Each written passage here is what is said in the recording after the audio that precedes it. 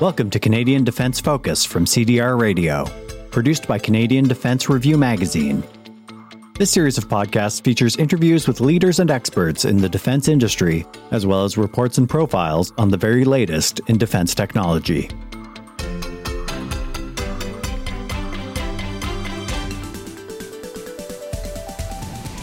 Hello and welcome to another edition of the CDR Radio podcast.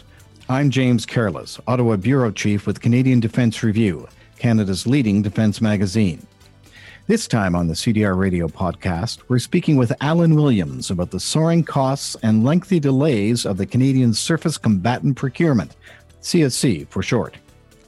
The CSC is the federal government's program to update the Royal Canadian Navy's aged fleet with 15 new frigates. According to media reports, the cost of this procurement has grown from $28 billion to $250 billion, and it's still climbing. Plus, the CSC's expected delivery schedule is now a decade late. When it comes to making sense of such procurements, Alan Williams is the expert you want to talk to. He is a former Assistant Deputy Minister of Materiel at DND. Alan Williams is now president of the Williams Group, which provides expertise in the areas of policy, programs, and procurements.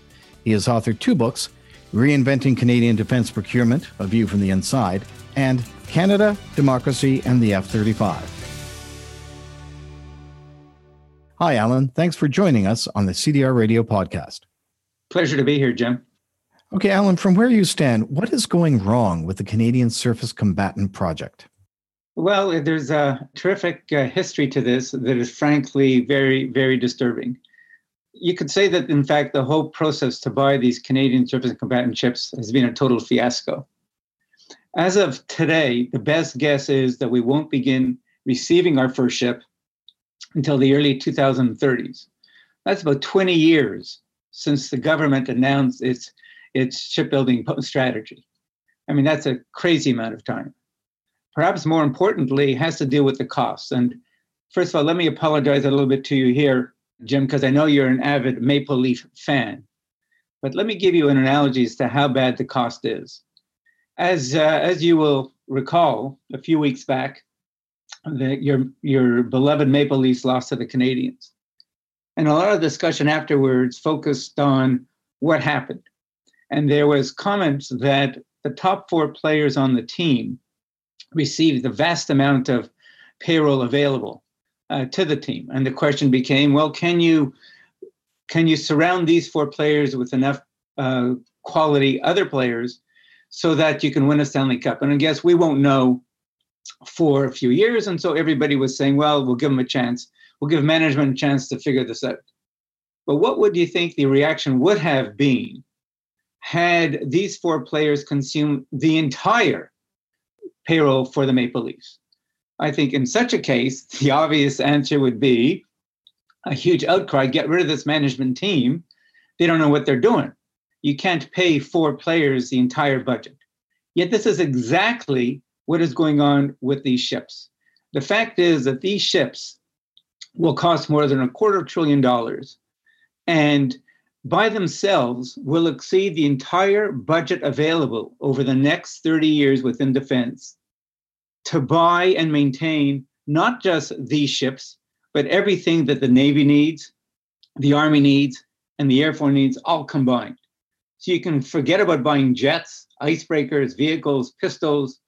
You can forget about upgrading existing weapon platforms.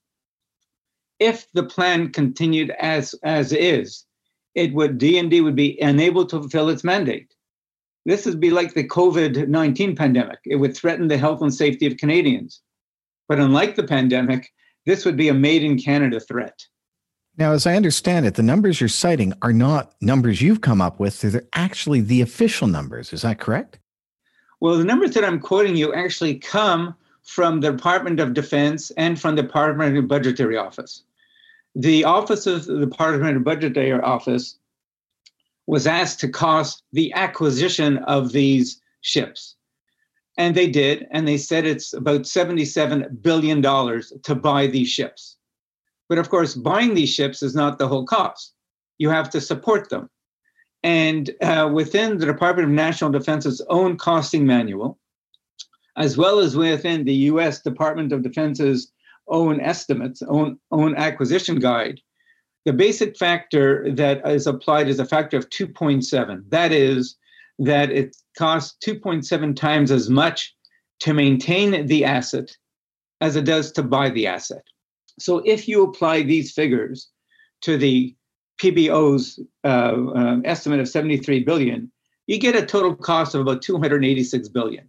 Now, over the 30-year period of time within defense, it has about 240 billion to service the needs of all of its environments, the Army, the Navy, and the Air Force. So as I said, these ships as currently planned are totally unaffordable. Okay, now how exactly did this come to pass? And what are the gaps in the federal procurement process that allowed this to happen? Well, I think anybody that knows procurement knew at the outset that the strategy, the National Shipbuilding Procurement Strategy, was flawed. I, in fact, and I'm sure there were others, reported back as far as 2013 that this thing was going to be a disaster. And there are a number of reasons for it. First, I'll just give you a few basic ones. When you talk about these billions of dollars to buy things, that's a federal government responsibility. This is the first case that I am aware of where the government decided, you know what, we're not going to do this ourselves. Let's let industry make all the key decisions. So it, in fact, tasked Irving Shipyards, the company where these ships are going to be built, and said to them, look, you get in charge. You decide who you will partner with in terms of selecting the systems. You decide what the design will be of the ship. And as you may be aware, they picked a design, Type 26 design as it's called, that frustratingly was not even fully operational, which is what the government said it was going to do. It was going to try to remove developmental programs and only acquire things that are fully operational. This design was not. It selected systems like its radar, which were not fully operational and had a lot of developmental work to convert it to a ship platform. So it entrusted the private sector to do that.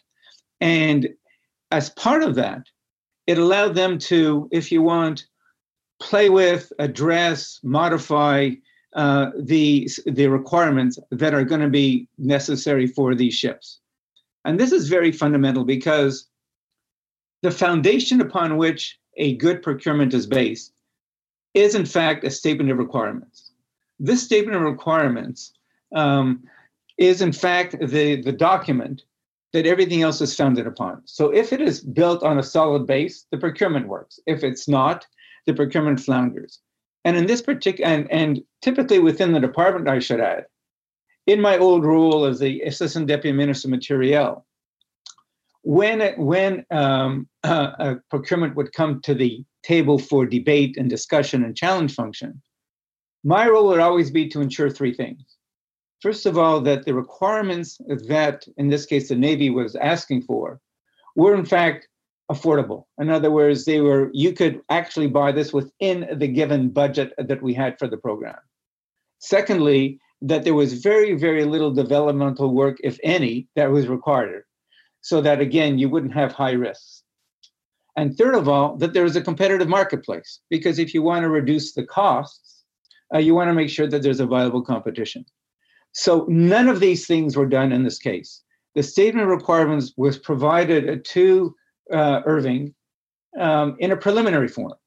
And they had been working with their chosen integrator, Lockheed Martin, to refine, modify these requirements. I mean, this is sort of like asking the fox to guard the henhouse. Without any budget constraint, they did exactly what you'd expect them to do. And here we are today. And to use a car analogy, industry is building us a bespoke Porsche when the Navy only can afford a Chevrolet. That's the conundrum we're in right now.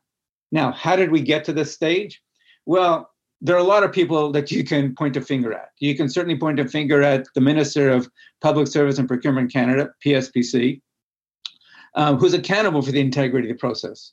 How she and her officials allowed this process to be signed off on boggles the mind. You can look at the Standing Committee on Government Operations and Estimates, OGO as it's called.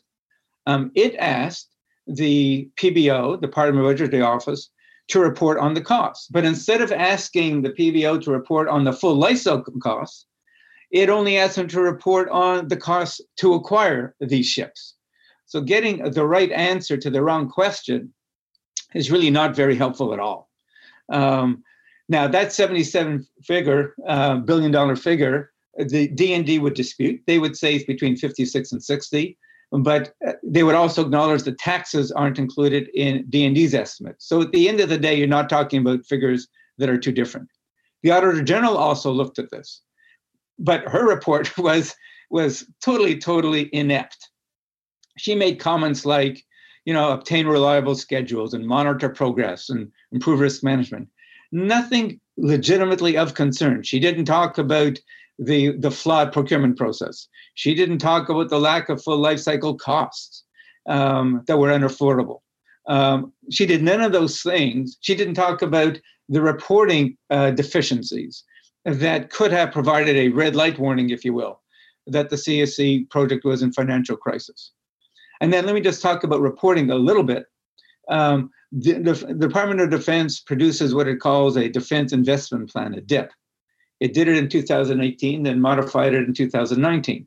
And this was supposed to be a critical reporting mechanism that allowed everybody to see what were the costs of the programs. Now, if this were the case, this would be wonderful.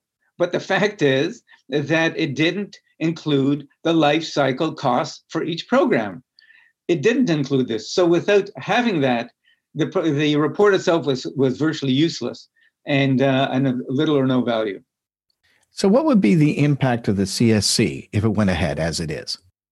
Well, as I said earlier on, it would just gut or eviscerate the department, D&D's budget. It wouldn't be able to fulfill its mandate, and the safety and security of Canadians would clearly be jeopardized. Okay, our Navy certainly needs new ships. So how would you propose we procure them? Does the U.S. Navy offer any lessons that we should be paying attention to? Well, as I said earlier on, these are unaffordable. But the fact is that the costs are also unreasonable. You mentioned the U.S. Navy. Well, it recently undertook a procurement for ships that, like our ships, are supposed to be multi-mission guided missile frigates. So they're directly comparable to the CSC, even though they're not exactly the same. Their costs converted to Canadian dollars are about 1/3 of our costs. So we know that there's something amiss right here in terms of our process.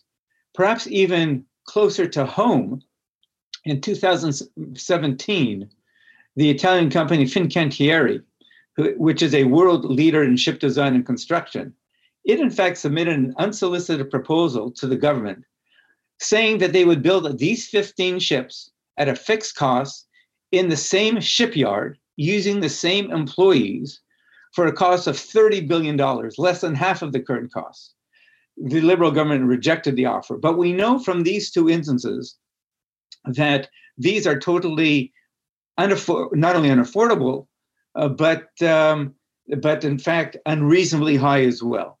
So alternative approaches have to be found. Now, if we were going to buy these ships, my suggestion would be to buy 3 under the current format. It's flawed, and we're going to waste some money on them. But to limit legal exposure, I would continue this way for 3 ships. But immediately, I would undertake an appropriate procurement process to build the other 12. And if we do that immediately, we would be able to achieve the 15 ships and not delay the process any further. So that's, I think, that would be the approach that I would undertake. But isn't it too late? Can we break the CSC contracts? We're not really breaking the contracts. The contracts to sign the actual construction of the ships haven't been signed yet and are planned not to be signed, I think, until 2023. Okay. So how do you see the CSC process playing out given the political realities in Ottawa and the civil service? Well, I doubt that in the short term, the government's going to come clean on the total costs. I don't think it'll do anything significant or make any pronouncement until potentially after the next election, which I'm envisioning might be in the fall. I don't think it wants to raise these red flags and potentially embarrass itself. Having said that, it will have no option but to do something different. As I've explained, you just cannot build these 15 ships at this price. And so I think, again, the pragmatic approach would be do 3 this way and then undertake a procurement strategy that does things the right way. Again, what do I mean by that? Well, first of all, take ownership and control and accountability for it within the government. Don't offload it to a third party. Develop a statement of requirements that is hard and clear and fixed, and provide this to industry and say to industry, these are our requirements. This is our budget. Organize yourselves to meet our needs. Submit your proposals. We will be signing a fixed cost contract with you. There will be penalties built into it for any delays, especially with regard to delivery. If you follow that approach, we will get the best value for the 12 ships that would follow the initial 3. Okay, well, finally, what changes could be made to the federal procurement process to keep this and other fiascos from happening again? In listening to you, I kind of feel like it's a situation of we keep giving the kids our credit card and things keep going wrong. Well, they do. And there's no way to prevent these kinds of debacles all the time. Things will go wrong. I doubt very much that they can go as wrong as this one has. But I think it's important for people to understand that these processes are run by people. People make legitimate mistakes, and we can't castigate every time there's a mistake. Having said that, there are, I think, 3 fundamental things that should be done. And these are things that I pointed out in my book that I published in 2006 called Reinventing Canadian Defense Procurement, A View from the Inside. First, this may shock some people, but there is no minister accountable for defense procurement in the government. Right now, the overlap and duplication between the ministers of defense and Public Service Procurement Canada really means that the accountability is muddied. And I think everybody basically understands that when you muddy accountability, discipline and rigor and attention to detail are missing. You always have a subconscious understanding that you can blame somebody else, or somebody else is going to look over his shoulders and double check. He could be a little bit more circumspect and not be as rigorous as you may have wanted to do. Equally important is we don't have performance measures. Most other countries now have reports that come out. We don't, because we don't have one minister accountable for the entire process. So monitoring timeliness, monitoring costs, monitoring the percentage of sole sourcing, all these key variables we don't have. Now, I was happy to see finally, 13 years after I put this out, that the government, the Prime Minister, tasked the Minister of PSPC, Anita Anand, to bring forward proposals and analysis to support this notion of one organization. But I guess I was overly optimistic because it's now been a year and a half and we haven't heard a peep about this. But I think that has to be done. Now, I should point out, having one minister in charge won't solve all the problems. But until you do that, the system will never be as good or as effective as it should be. Secondly, we talked about the problems with the defense investment plan. What we do need is a long-term cabinet-approved cabinet plan. I say cabinet-approved because unless something has cabinet approval and is in the public domain, there always is the potential for political purposes for governments to sort of say, we think politically it'd be good if you guys buy this. I know you don't need it, but politically it's nice to see. You want to prevent that kind of political interference. If it's cabinet approved in public, it doesn't mean it can't be changed, but it does mean that in order to change it, there will be public scrutiny, and people will be able to ask, why are you now putting this up front? What has changed? And that's great. That's openness and transparency, and that's good for democracy. And this long-term capital plan, not only should it be cabinet approved, but it should include the long-term cost for each program. So by having a year-by-year detailed outline of each project's cost to buy and maintain, you can then easily compare that to the available budget. And you'll know right away whether or not something has to give. Either something has to be removed or additional funds have to be put in place in order for the available funding to match the required needs.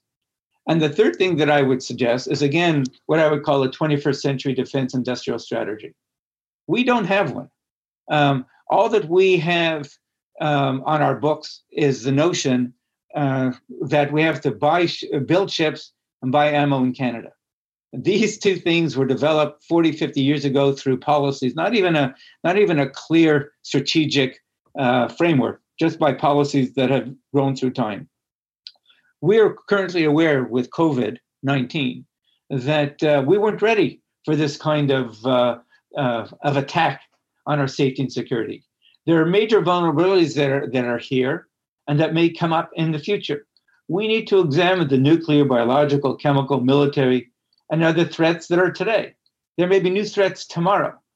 We should undertake a rigorous examination of these and ensure that we have the strengths and capabilities to meet these from resources within Canada. I think it'd be wonderful for the federal government to undertake such a study. You involve the public, you involve provincial leaders, municipalities, law enforcement agencies, academia, research think tanks, communities, and you get a good handle on what our priorities as a country should be and how to achieve them in the medium to long term. Well, thanks, Alan, for joining us today. It's been a pleasure as always, Jim. You've been listening to the latest in the CDR Radio podcast series. They are produced by Canadian Defense Review, Canada's leading defense magazine. I've been speaking with Alan Williams, an expert on defense procurement. He is a former Assistant Deputy Minister of Materiel at DND. Alan Williams is now president of the Williams Group. He can be reached at williamsgroup691@gmail.com. That's williamsgroup691@gmail.com. To hear more CDR Radio podcasts, go to www.canadiandefensereview.com or find us on iTunes and Google Play under CDR Radio. I'm James Careless. Thanks for listening to the CDR Radio podcast. Talk to you again next time. Tune in next time for another Canadian defense-focused podcast from CDR Radio.